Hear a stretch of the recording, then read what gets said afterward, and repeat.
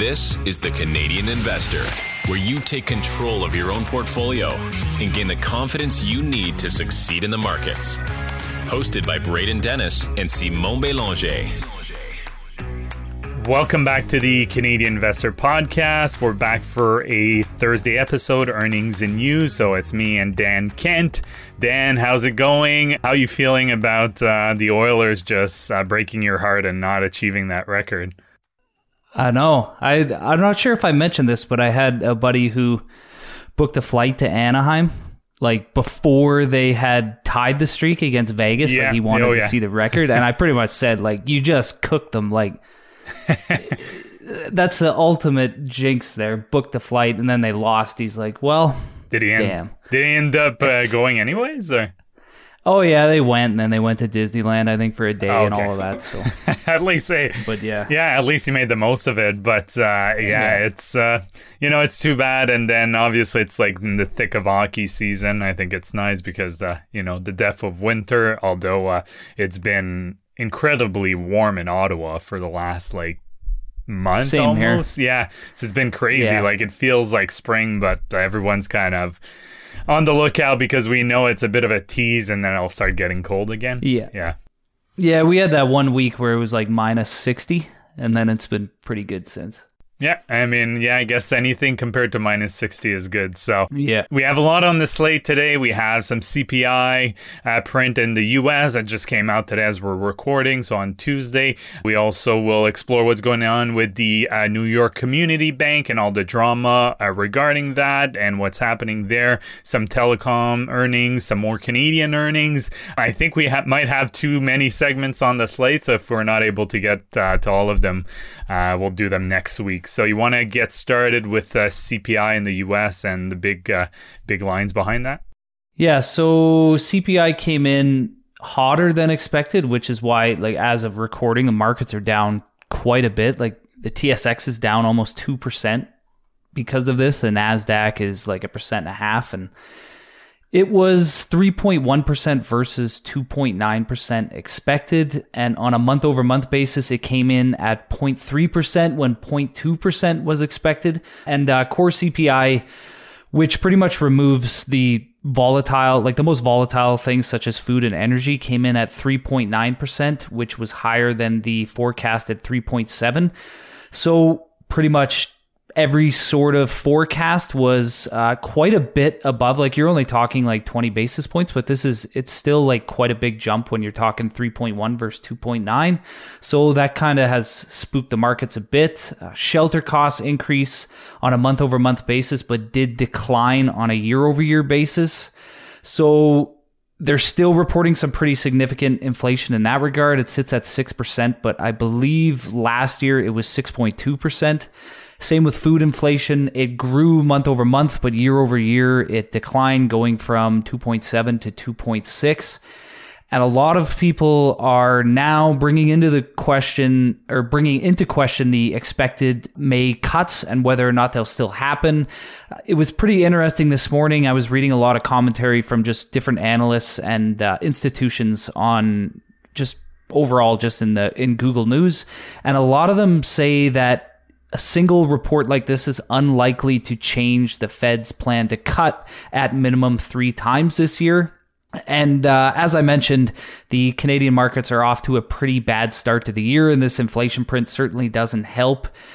In my opinion, Canada is in a bit more dire situation to cut rates, and the Fed, our economy is a lot weaker. The housing market is in a much rougher situation. And if the Fed decides to hold on for longer and the Bank of Canada might be forced to cut, which would in turn drive the dollar down and could even amplify inflation here in Canada in the simplest terms possible in regards to how it does push the dollar down. When you have more attractive rates in other countries, this tends to reduce foreign investment in Canada, which ultimately causes less demand for the Canadian dollar. It's obviously a lot more complex than that, but that, the most basic explanation possible. This is why you could see pressure on the dollar.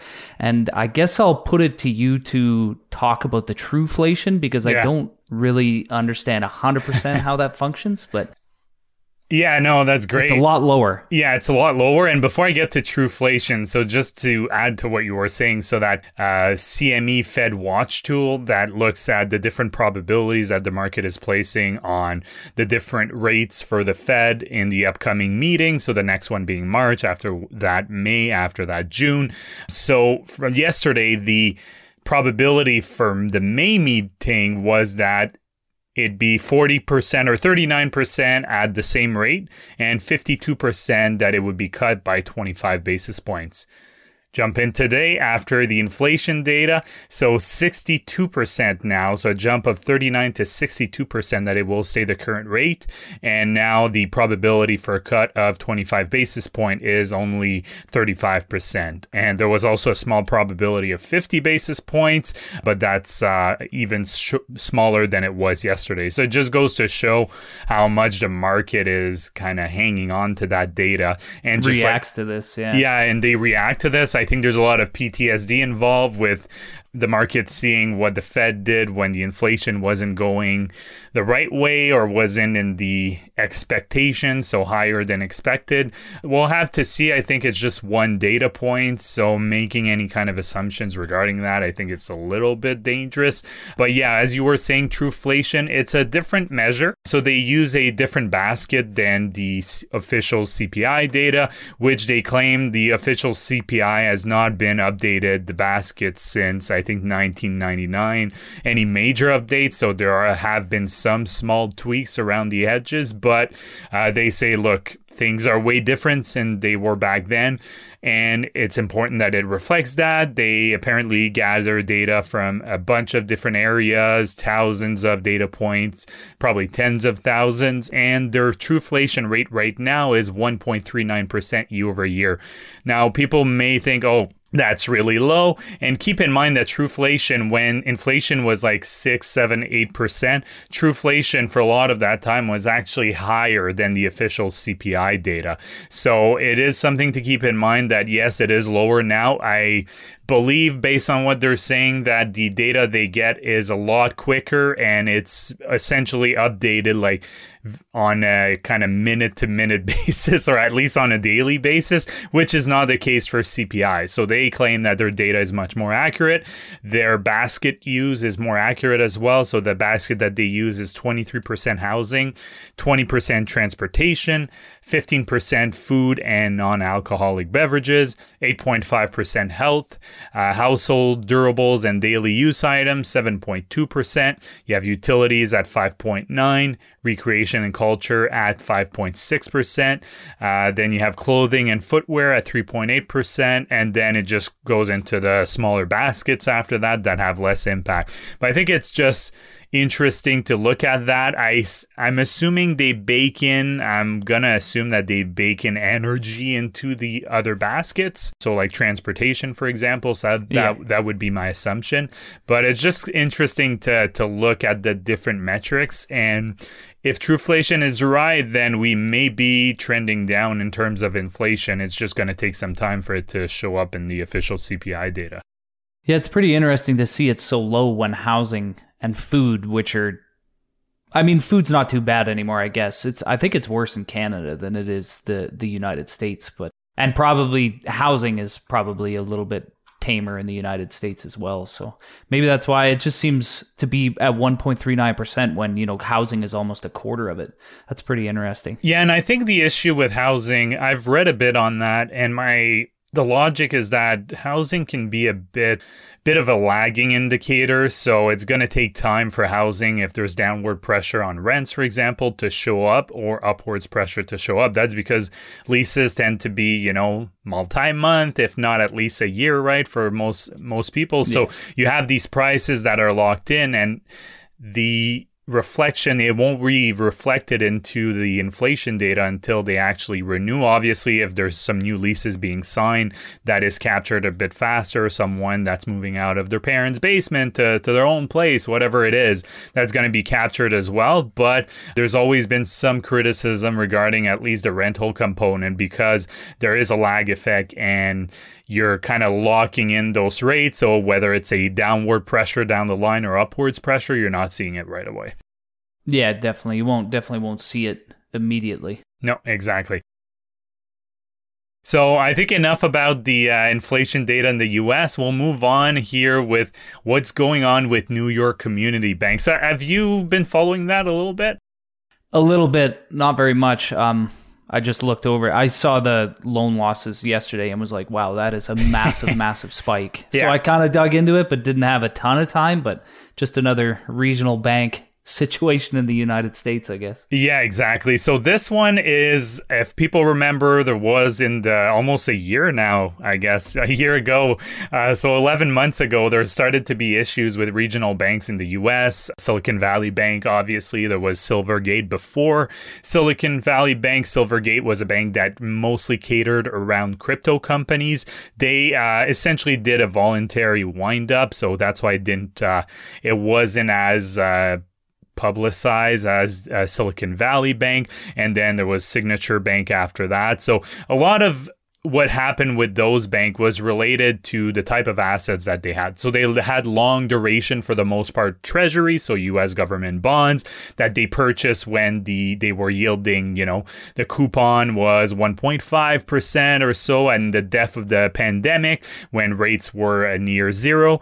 And what happened is that as rates started going up, the underlying value of those assets started going down, which is fine if you hold them to maturity, because then you get your capital back plus the interest. However, if you do need to liquidate them because you need liquidity very rapidly and rates have gone up substantially, then the market will give you maybe 60, 70 cents on the dollar, because the market can just go and buy some fresh, bonds that are yielding 4.5%. So they're gonna buy it from you, but it's gonna have to match whatever yield is in place. So that's why they took some major losses, and that was because they had a bank run. So they needed liquidity to be able to pay all those deposits that were fleeing. They took on some heavy losses and then essentially had to shut down because of that. That's a little bit of a recap. Anything to add before I continue on here? No, that summed it up pretty well. They bought a bunch of treasuries at like the lowest interest rates possible and just got hammered. Yeah, they needed cash. Exactly. They did a poor job as managing interest rate risks. And this situation with New York Community Bank, which I'll say as NYCB, is a bit more credit risk. So it's a different kind of risk that's affecting that. I think there's some interest rate risks as well, but mostly credit risk. So it's hard to know the exact ranking of how big it is in terms of all the US banks. I did some research. The most common figure I got, it was like between 30th and 40th largest bank in the US. And it's one of roughly 40 banks that have over $100 billion in assets. And that $100 billion is important. It's not just a random number. It's because when they meet that threshold, there are increased regulation that's following the Dodd-Frank Act and the great financial crisis in the US that we saw in 2008, 2009. And for context here, there are more than 4,000 banks in the US. So much different than Canada, where we love our banks to be massive and few and far between. And in their latest earning, they had $116 billion in assets. So, not a small bank, but not a big bank. But for additional context here, if you take National Bank, which is the smallest of the big Canadian bank, they have around $430 billion in assets. So it just gives you an idea of like the size here, but also how massive our big Canadian banks are. Yeah. Like I would say they're probably, this is a complete guess, but they're probably more in line with like a Canadian Western bank, maybe. Or maybe like a Laurentian, or maybe even they're bigger than this. I'm not sure. No, that's a good question. Let me check here in terms of total assets for Canadian Western Bank.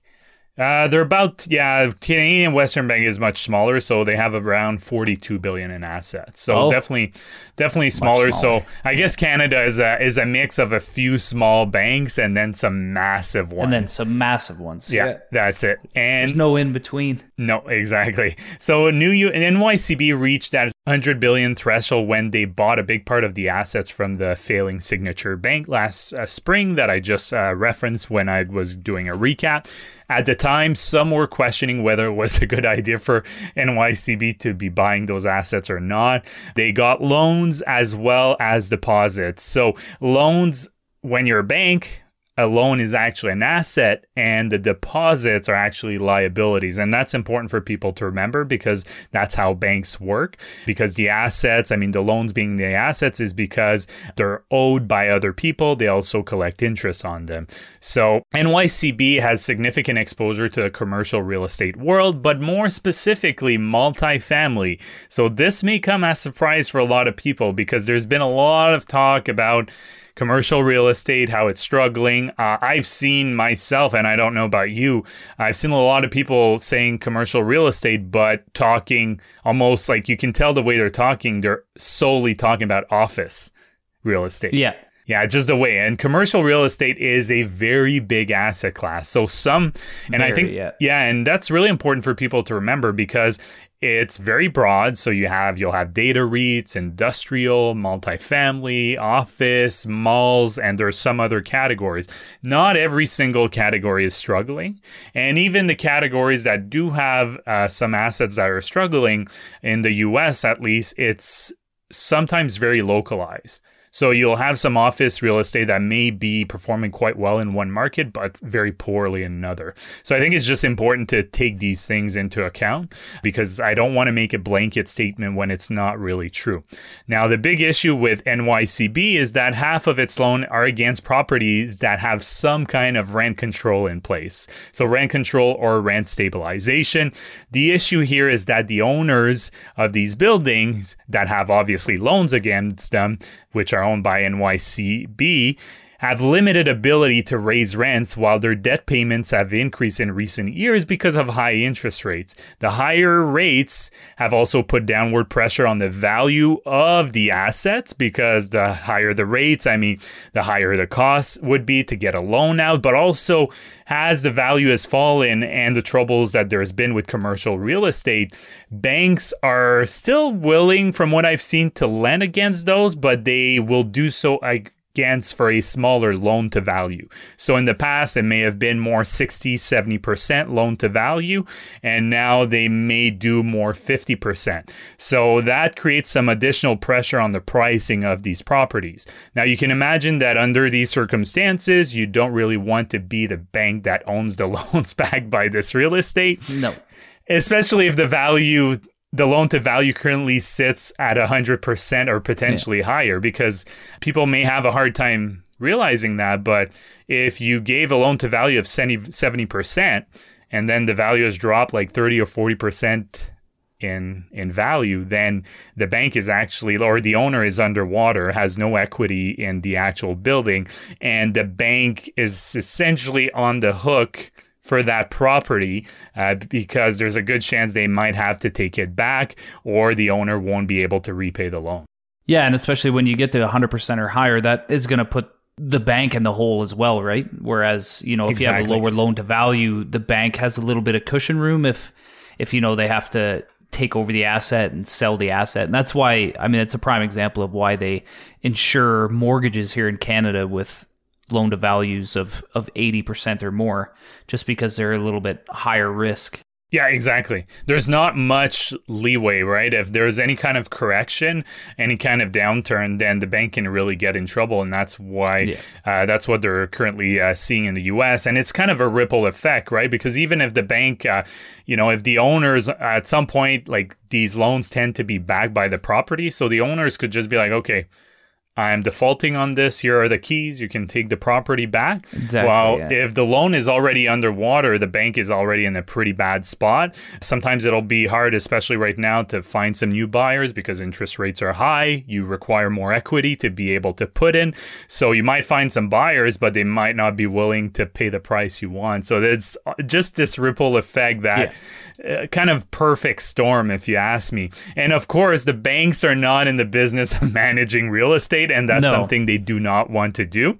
So that's an added layer. And the other risk here is the liquidity risk, or because at this point, there is some, like, if you're a depositor at NYCB, you're probably a little nervous. You saw what happened with the other regional banks. You're probably hoping that the FDIC, so the insurance company for loans, or the insurance for loans similar to CDIC in Canada, that they will cover everything, even if you have more than what they cover, which is $250,000 in the US.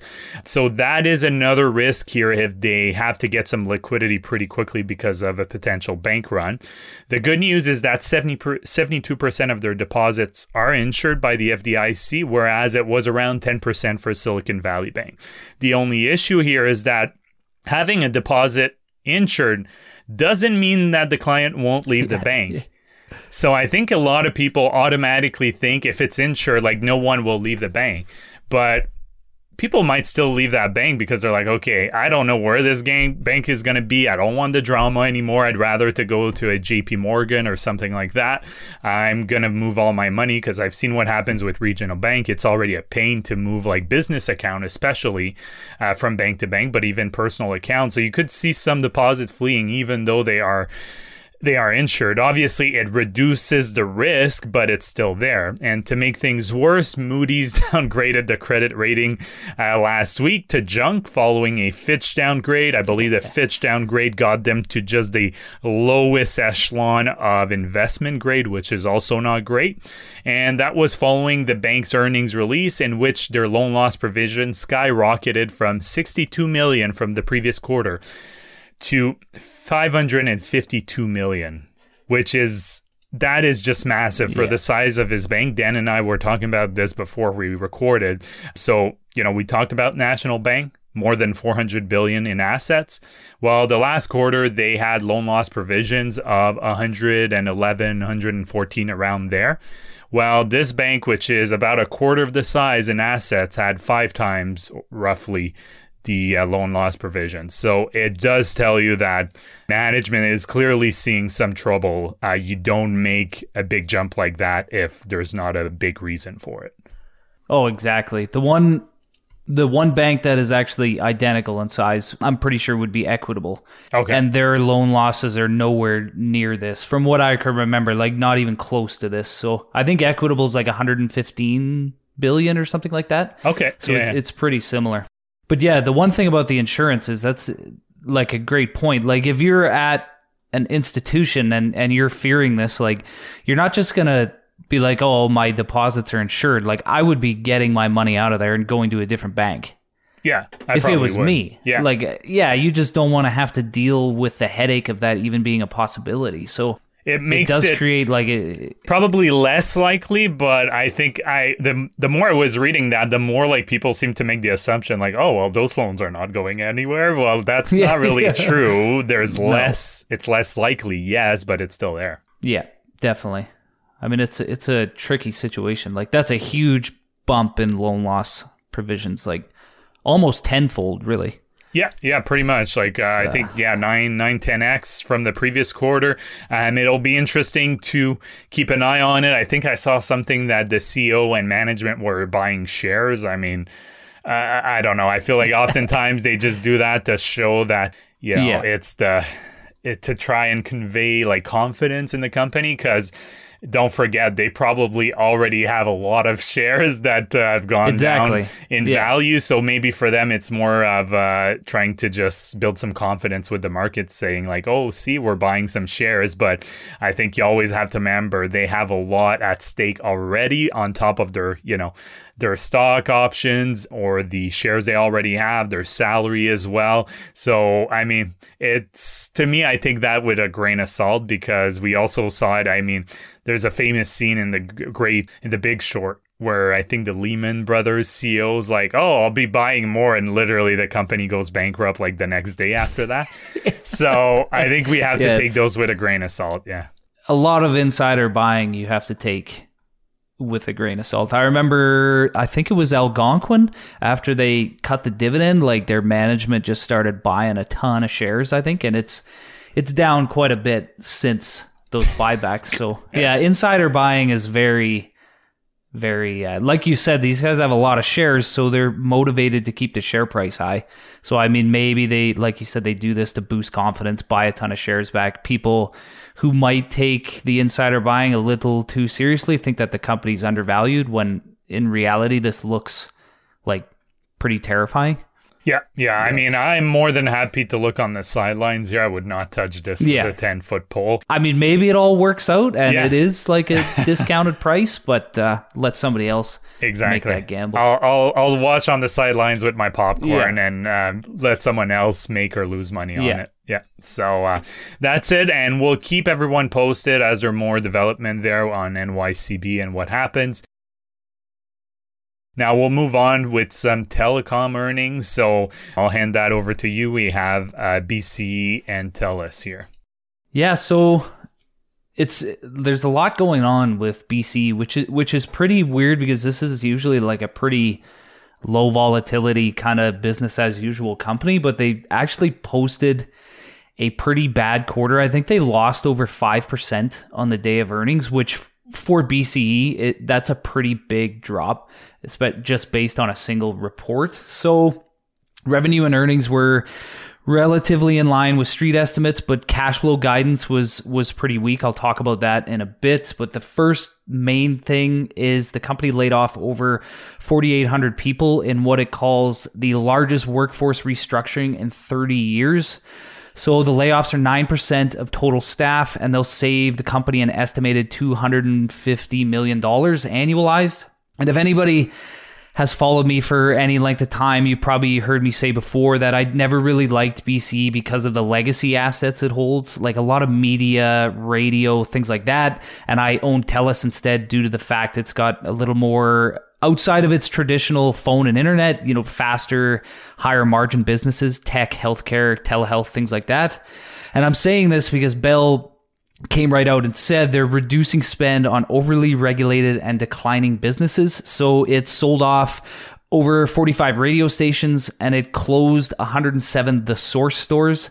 And I didn't even know that Bell owned The Source before I read this report. Oh, okay. Yeah. Oh, wow. Yeah, I don't know if they're like a full owner or not, but yeah, I never even knew they owned The Source, which, I mean, I'm not surprised. We still have one where I'm at, but like it's just so expensive and, it can't really keep up with the other major retailers, like say a Best Buy or something. So I'm not really all that surprised. And by the looks of it, the radio stations look to be a bunch of local news type stations. This isn't the first time the company has done this either. In mid-2023, they got rid of a bunch of their sports radio stations, and it was the same thing. Like, it was just like surprise layoffs. Like, nobody's seen it coming. And the next day, I think the one station in Alberta they shut down was like a TSN 1260, which is in Edmonton. It's just the next day it was just done, and everybody was laid off, which was like a crazy, crazy thing at the time. They blame regulatory policies, the economic environment, and changes in technology that resulted in the cuts in staff. And they also warned against additional cuts, not only to layoffs in terms of more staffing, but also in terms of additional capital expenditures. This is investing aside from a community standpoint. It's relatively sad, and I'm not really surprised how there isn't more regulation here restricting like all these major telecoms from having control over these, smaller stations. And the government came out, I think it was specifically Trudeau, and they absolutely slammed BCE. They said, we've never, like, quote unquote, we've seen over past years journalistic outlets, radio stations, small community newspapers. They've been bought up by corporate entities who then lay off all the journalists. So it's definitely not a good look for BCE from a PR standpoint. But the other concerns back on the investing side of things is the company announced a 3.1% increase to the dividend, which is one of the smallest dividend raises by BCE in quite some time. I'm pretty sure this company typically raises, 5-6%. So this is notable because BCE is pretty much a bond proxy. If you're unaware of what that is, it's pretty much an equity that offers very predictable returns, relatively low volatility. They fluctuate in price much like bonds do. They're inversely related to interest rates. But the key with a bond proxy is it also has to grow its cash flows over time. So the concerns in regards to the smaller than usual dividend growth rate from BCE is there's pretty much no growth there. So you've had year over year inflation of well, what do we say, 3.1%, and that's in the US, but still, like, you're looking at a 3% dividend raise, so there's actually no increase in purchasing power here. But it didn't just stop there. The company also reported some pretty lackluster guidance when it comes to free cash flows. This was arguably the most shocking thing on the quarter. So they reported $3.1 billion in free cash flows in 2023. So the company pays out around $3.5 billion in dividends. So, there's a shortfall there. A lot of this was expected. However, many telecoms were finishing up some, large-scale capex like 5G networks, fiber networks, all those types of things. And the assumption was that free cash flow would improve heading into 2024. However, they actually guided to lower free cash flows in 2024 relative to 2023. And even if the company hits its top end of free cash flow guidance, it'll be sitting on about a 20% shortfall, 20 to 25% shortfall of the dividend.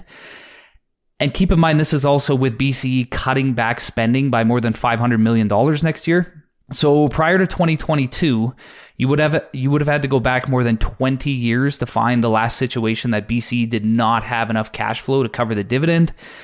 And unless they blow guidance out of the water, 2024 will mark the third straight year that it can't pay it with free cash flows. A lot of people are saying that BCE will never cut the dividend, which is probably true, but the alternatives to keeping it alive are not really that beneficial to shareholders. I mean, you're looking at more layoffs.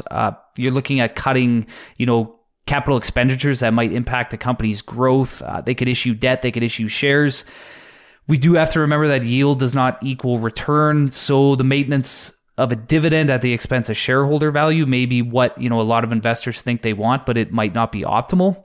Finally, in addition to concerns over the dividend, the company's outlook was relatively poor. So flat to 4% revenue growth, a 2 to 7% decline in adjusted earnings growth, and a 3 to 11% decline in free cash flow growth. So a pretty bad quarter, and just coming off of its 2022 highs, it's now trailing the TSX 60 over the last 1, 3, 5, 7, and 10-year timelines. So this is one of the largest blue chip companies in Canada. I think they're one of the largest companies in Canada, period. And they've had a rough go over the last few years. Yeah, definitely. And looking at it, so I was pulling some stuff for Join TCI listeners, and I think this is a pretty worrying trend. So I have two data points here. So they're pretty similar, both of them. So I have EBITDA compared to their interest expense on an annual basis, and EBIT compared to the interest expense. And the coverage ratio has been steadily going down since 2016. So it's not just a recent thing. So it's been pretty steadily going down since 2016, peaking around 9.2 for EBITDA to interest expense, and then around 5.9 for EBIT to interest expense. And now it's gone down respectively to 7.1 for EBITDA and 3.8 to EBIT. So that's a worrying sign. Just means they're paying more and more in interest as a percentage of essentially their profits. EBIT and EBITDA are not actual like net income, but it's a pretty common measure to be measuring in terms of interest coverage. Especially with a telecom, like EBITDA is probably going to be the more accurate just because of how much depreciation and amortization they have. But yeah, it's a weird situation for BCE right now. It's not they need rates to come down, which this inflation print is not exactly the best for the rate environment moving forward. And they just they do own a lot of, like I said, kind of like legacy, like media assets that really they cost a lot of money and they really don't make a ton of money. So I don't know. It's going to be interesting. Yeah. Question for you, what's this obsession with some companies? Because it's obviously a bond, essentially a bond-like stock, exactly. And there seems to be this obsession with these kind of companies to keep their dividend up, when sometimes it may just make more sense to rip the Band-Aid off reduce the dividend, and it would give so much more leeway to the company. I mean, I don't know what the future holds, but I think it's there's a decent probability in my view that they're just pushing out the inevitable dividend cut, whether it's in 5 or 10 years from now, whenever that would be, just because that would just be such an easy way to be able to get the company back, in order. Of course, if you need to do some layoffs to be a bit more efficient, I'm not saying that's great, but sometimes it's just a part of the course. Like, it is what it is. Of course, you want a company that's profitable, but I mean, I don't know. I see a lot of warning flags, because if they want to keep the dividend that high, essentially if they don't want to cut it, they have to either reduce their expenses, which clearly they're trying to do with these layoffs. They can get more debt, which is not good, because down the line it's going to start biting them in the rear end, or they can issue more stock, get some more equity in there. But then that's an issue, because if you dilute, have more shares, if you want to keep the dividend at the same level, you're going to be paying more dividend even if you keep it at the same level, because there's a higher number of shares out there. Yeah, and I think like this quarter was pretty big sign to a lot of people, because like I said, like BCE is not something that loses 5-6% in a single day. It's got a beta of like 0.35. I think it doesn't move all that much in price, so to see it fall by that much is quite drastic. And like I said, the maintenance of the dividend is what some people might want, but overall, like anything they have to do to maintain that dividend, if they don't have the cash to pay it, is detrimental to you ultimately. Like you're not really going to benefit. You're going to get that 8% dividend, but again, yield is not return. So I mean, who knows what's going to happen? They did up until 2022, they did a very good job of coverage in terms of the dividend. Like you said, though, it was tight. It's been tight forever. This company has paid out pretty much all its earnings as a dividend for a very long time, which, I mean, it's such a mature business. It's not going to grow that much. Mm-hmm. So, I mean, it makes sense. Like you said, it's kind of a bond proxy, but like high interest rates have hit it pretty hard. Yeah, and they were thin even when, they were thin in terms of dividend coverage, even when, through the last decade when rates were just ultra low. Yeah. Yeah. And you factor in too, going forward, what kind of impact will companies like Starlink have on them, right? Yeah. Because then it's making internet accessible at high speed everywhere. As the price of those come down, more people could potentially start switching, impact BC's. I guess it's part of their core business. Media is changing a whole lot. Obviously, this podcast is an example. The way that people consume media, has changed over the years. How well is that business going to do? I'll be honest, like I would not touch any of the telecoms with a 10-foot pole. That's just me. There's just a lot of uncertainty. They're laden with debt. And I don't know.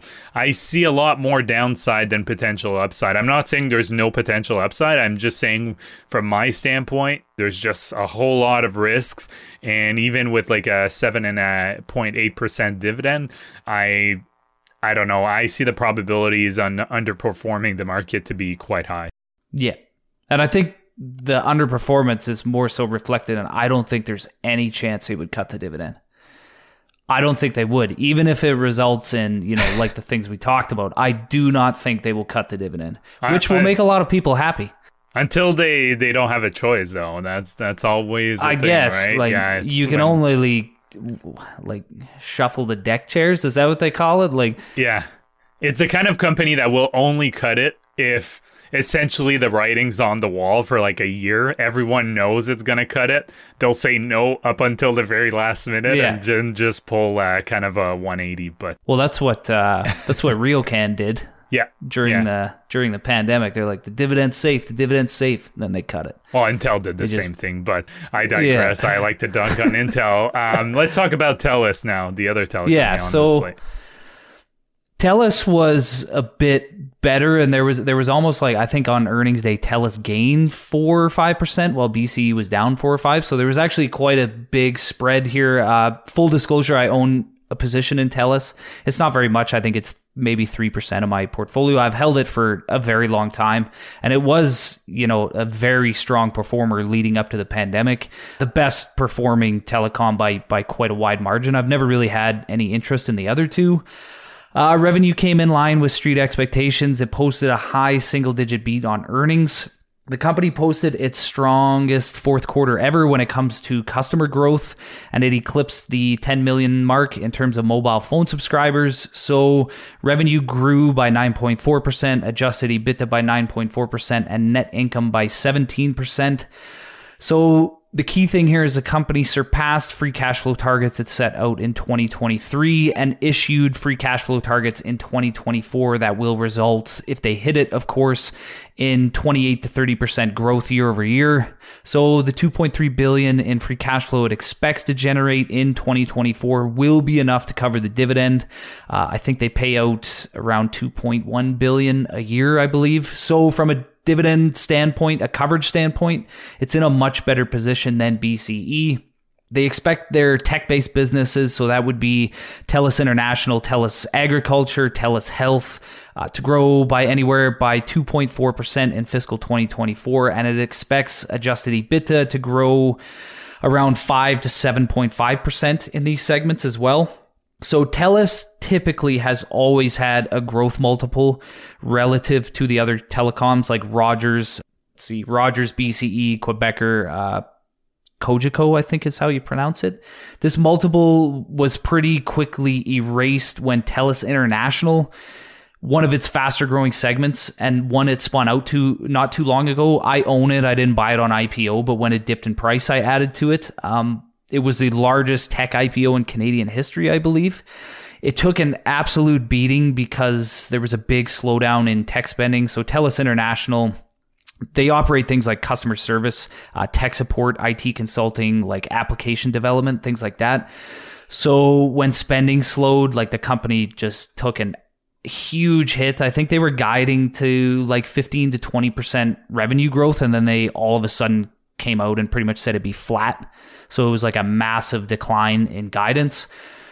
So why is this apparent to TELUS? Well, TELUS is a huge shareholder of TELUS International still. It makes up, it's either a high single digit or low double digit percentage of TELUS's EBITDA. So when that happened, TELUS took a big hit. The growth multiple is pretty much gone. It's trading relatively in line with the other telecoms, maybe a bit more expensive, but overall, it was a pretty strong quarter. I mean, obviously, BCE could turn the ship around, but when you see the stark contrast in quarters here, it kind of makes you a bit concerned about BCE. And I think you can turn it towards, get the more, legacy assets, how BCE's having to, divest some of these businesses because they're not making any money. Lower policy rates helps BCE, but it also helps TELUS. And again, just as I mentioned with the US CPI coming in a bit hotter than expected this morning, rates might not come down as fast as expected. And just on a note, I've just felt it may be worth mentioning because of these two telecoms. Rogers had a pretty reasonable quarter as well. However, they're showing higher churn rates, and they actually had a reduction in the average revenue per user. So they issued some pretty lofty guidance, but I would imagine this is primarily because of the Shaw acquisition. So they expect double-digit service revenue increases, 12 to 15% adjusted EBITDA, and more than 30% growth in free cash flows. Who knows if they'll hit this guidance? Most of it would probably be, like I said, acquisition-based, but yeah, it's so much. There's a huge difference between BCE's quarter and Rogers and TELUS, which is pretty obvious that BCE is in a bit of trouble right now. Yeah, maybe Rogers, it's just the extra money they saved on the not signing Shohei Ohtani, so that boosted the guidance. Yeah, exactly. They set that aside. Yeah, they set that aside, yeah. Maybe as a loan loss provision, I don't know, but I kid, of course. And I have, for those watching, so the difference in total returns between TELUS, BCE, Rogers, and the S&P 500 in the last 5 years, needless to say that they've trailed the S&P 500 by a lot. So total returns includes the dividend here. 98% for the S&P 500, 28% for TELUS, 20% for BCE, and Rogers is essentially breaking even for the last 5 years. So it just goes to show, and I know there's some dividend investors, and I think maybe this is more of a PSA, is when you see there's certain Twitter accounts, I won't name names, but they focus solely on the income that they get. And, you know, these are people that started investing 20, 25 years ago sometimes. So there's some pretty impressive amounts. But at the end of the day, if you're taking the same amount invested and put it in the S&P 500, you'd be way out front right now. And you could use that money and just buy whatever income they're getting and then some. Yeah. So I think that's really important to remember, is that total returns are really the main from a mathematical standpoint.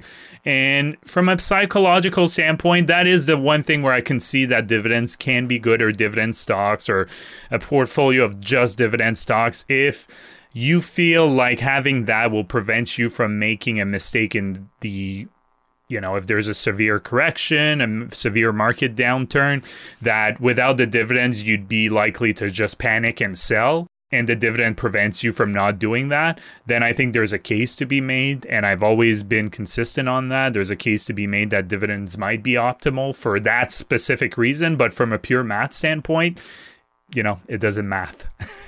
Yeah, it just doesn't. So that's actually an interesting point, because I read this was probably late last year or early this year, but obviously when a company pays a dividend, it comes off the balance sheet, it reduces the equity, the share price is going to drop. Yeah. So regardless, I think a lot of people get confused because, say a company goes ex-dividend and they're green on the day, they might think that, you know, this doesn't impact it, but it's still factored in. It's just the other market factors are also factoring in. So they did a study, and I believe it was either the 20 top dividend paying companies on the S&P or the Dow, and they looked at what happened on the ex-dividend date, and they actually I can't remember how long the study was, but they actually found that for every dollar in dividend that these companies paid out, they lost $1.15 in share prich. Okay. Yeah, that would, so it actually ended up becoming more. Yeah. Yeah, because you're taking essentially, you don't cash or assets, right? So you're essentially taking exactly. those assets and you're giving it to shareholders. Like, that's why it's included in your total returns. That is a reason. You own those profits already. Yeah, you know what I mean? Exactly. Like you own them. I mean, obviously it's included in total returns, because if you own especially those higher yield, or oftentimes like most of the return will be because of the dividend. But the problem is the total returns is still below the market in a lot of cases. And don't get me wrong, I have dividend stocks. I've talked about the companies I own. I do have some dividend stocks, not all of them. I think there's some really good companies that do a good balance of, you know, paying a growing dividend, but also reinvesting in the business in a sustainable way. The one example that comes to mind, or the two, are like the railways, right? Maybe not CP for growing the dividend, but nonetheless are reinvesting in the business. So I think these are really good companies, good example. They have a very low payout ratio. So I think it's just not saying, you know, one or the other, but just understanding that, you know, total returns is really the thing to be looking at. You know, dividend, whatever income you're getting as a dividend is, again, it doesn't really matter if in the grand scheme of things from an optimal standpoint, at least from a math perspective. Yeah. Yeah. And one of the reasonable counter arguments to it that I have heard is the fact that, you know, when you leave money in the company, you're obviously relying on the management to earn returns on that money. And, you know, management, they make mistakes all the time. So some people would rather have the money, you know, distributed to them, which is a completely valid point.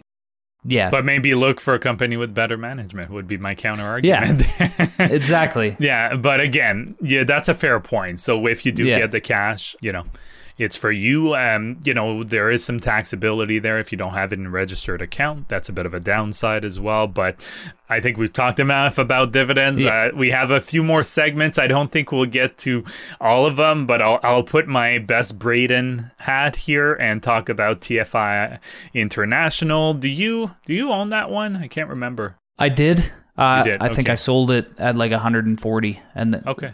and then tried to get tricky and never ended up buying it back. But we cover it quite a bit. I have to do the earnings report on it. I haven't dug into it quite yet.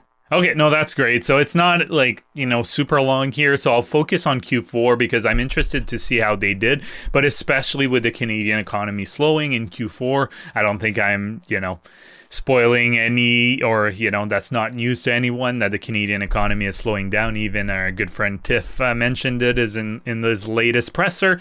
Now revenues were ever so slightly up to 1.97 billion compared to Q4 of last year. The increase was primarily due to acquisition, which was offset by reduced volumes and weaker demand. Logistics revenues were up by 28%. However, package and courier, less than truckload, and truckload revenues were all down for Q4. And believe it or not, that was actually a pretty solid quarter. It might not sound like it, but that's because if you compare to another company that's in the same space, UPS, they reported a few weeks ago and they saw their sales decline by 7.8% in the quarter and announced layoffs at the same time. Now, obviously TFI is definitely better than that, even if you factor in the acquisitions. Net income was down 14% to 131 million. Earnings per share was down 12% to $1.53. Free cash flow was up 5% to 652 million for the full year. They increased their dividend by 14%, and for the full year, they bought back a 288 million worth of share, which is about half of what they did last year. The share count is pretty impressive that it's down 8% since 2020. Now, management said that the results were good despite challenging market conditions for freight, and management said that they continued to invest in the business despite weaker demand. So I think they're being very opportunistic here. I know Braden loves the business. I know it decently well. You're potentially more better versed than I am on the business, Dan, but overall, I think it's always interesting to see a management team that's reinvesting in the business when there's a bit of a downturn, because oftentimes that is the best time to invest in the business if you're able to do so. And I think it shows how solid their business is if they're able to do that when you have companies like UPS that are struggling. I haven't checked. I can't recall if FedEx has reported yet, but that's another one. I mean, the railways are also in that same kind of business line, a bit different obviously, but still it's moving freight. And they were also, the results were somewhat weak for 2023. So I think all in all, definitely an interesting quarter for TFI. Yeah, its stock price has been pretty resilient, all things considered. I mean, over the last 2 years, it's followed a pattern where it goes through a 20% decline, like a 20% correction, and then just touches all-time highs. So it's done that 5 or 6 times since the start of 2022, which is pretty crazy. I don't think they raised the dividend though. So the one thing that TFI does, and it's actually really? Frustrating. I thought they did. Yeah. So they talk about year over year dividend. Oh, okay. So they raised it, I think they raised it a couple quarters ago, but every quarter they'll mention the dividends they paid out and they'll talk about the year over year growth of the dividend. But I might be wrong. They might have raised it, but I don't think it would be typical for them to raise it right now. So they mostly talk about, if you can look that up. I'm pretty sure they're going to talk about how it's 14% higher than last year. No, they did. They raised it. Yeah. Did they? Yeah. So for the pay date of January 15th, so when people will hear this this podcast, it was 0.528 per share, and prior to that it was 0.47 per share. It kind of varied by a cent essentially before that, but it looks like they did increase it. So I read correctly. You made me doubt myself there, Dan. They do report it that way. You'll see it because the one reason I say that is we have so many people ask about the dividend. And that's fair.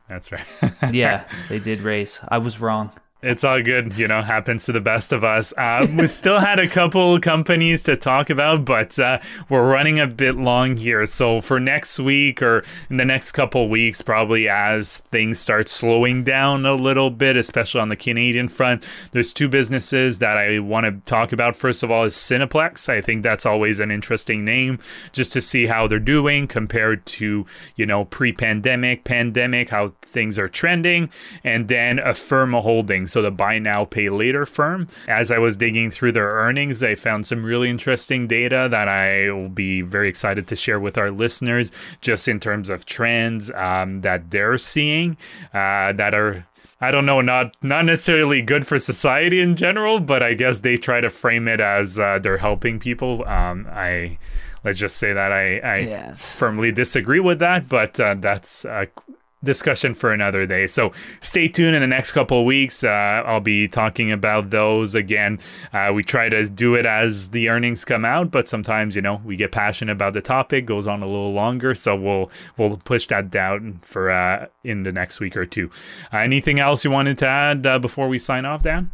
No, that's it. Well, thanks everyone for listening or to the podcast today, or watching us if you're on Join TCI. If you're interested, all the videos are there. We share some charts too.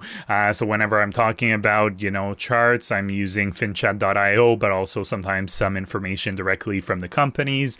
So make sure you have a look there. We appreciate the support, and make sure you leave us a review on Apple Podcasts or Spotify. It helps other people find us. You can also check out Dan and his team's great work at stocktrades.ca, and you can find Dan and I both on Twitter. Dan sometimes going at it with dividend investors, although he likes dividend nonetheless. He's just not only into dividends. Yeah, I primarily use that platform for entertainment now. It's pretty entertaining to get into it with a lot of people. But it's X has gone downhill quite a bit. Yeah, but, it's I'm still on there the odd time. Yeah, okay. The odd time, that's right. Anyways, we'll leave it on that. Thanks again for listening, everyone, and we'll see you next Thursday. Yeah, see ya. The Canadian Investor Podcast should not be taken as investment or financial advice. Braden and Simone may own securities or assets mentioned on this podcast.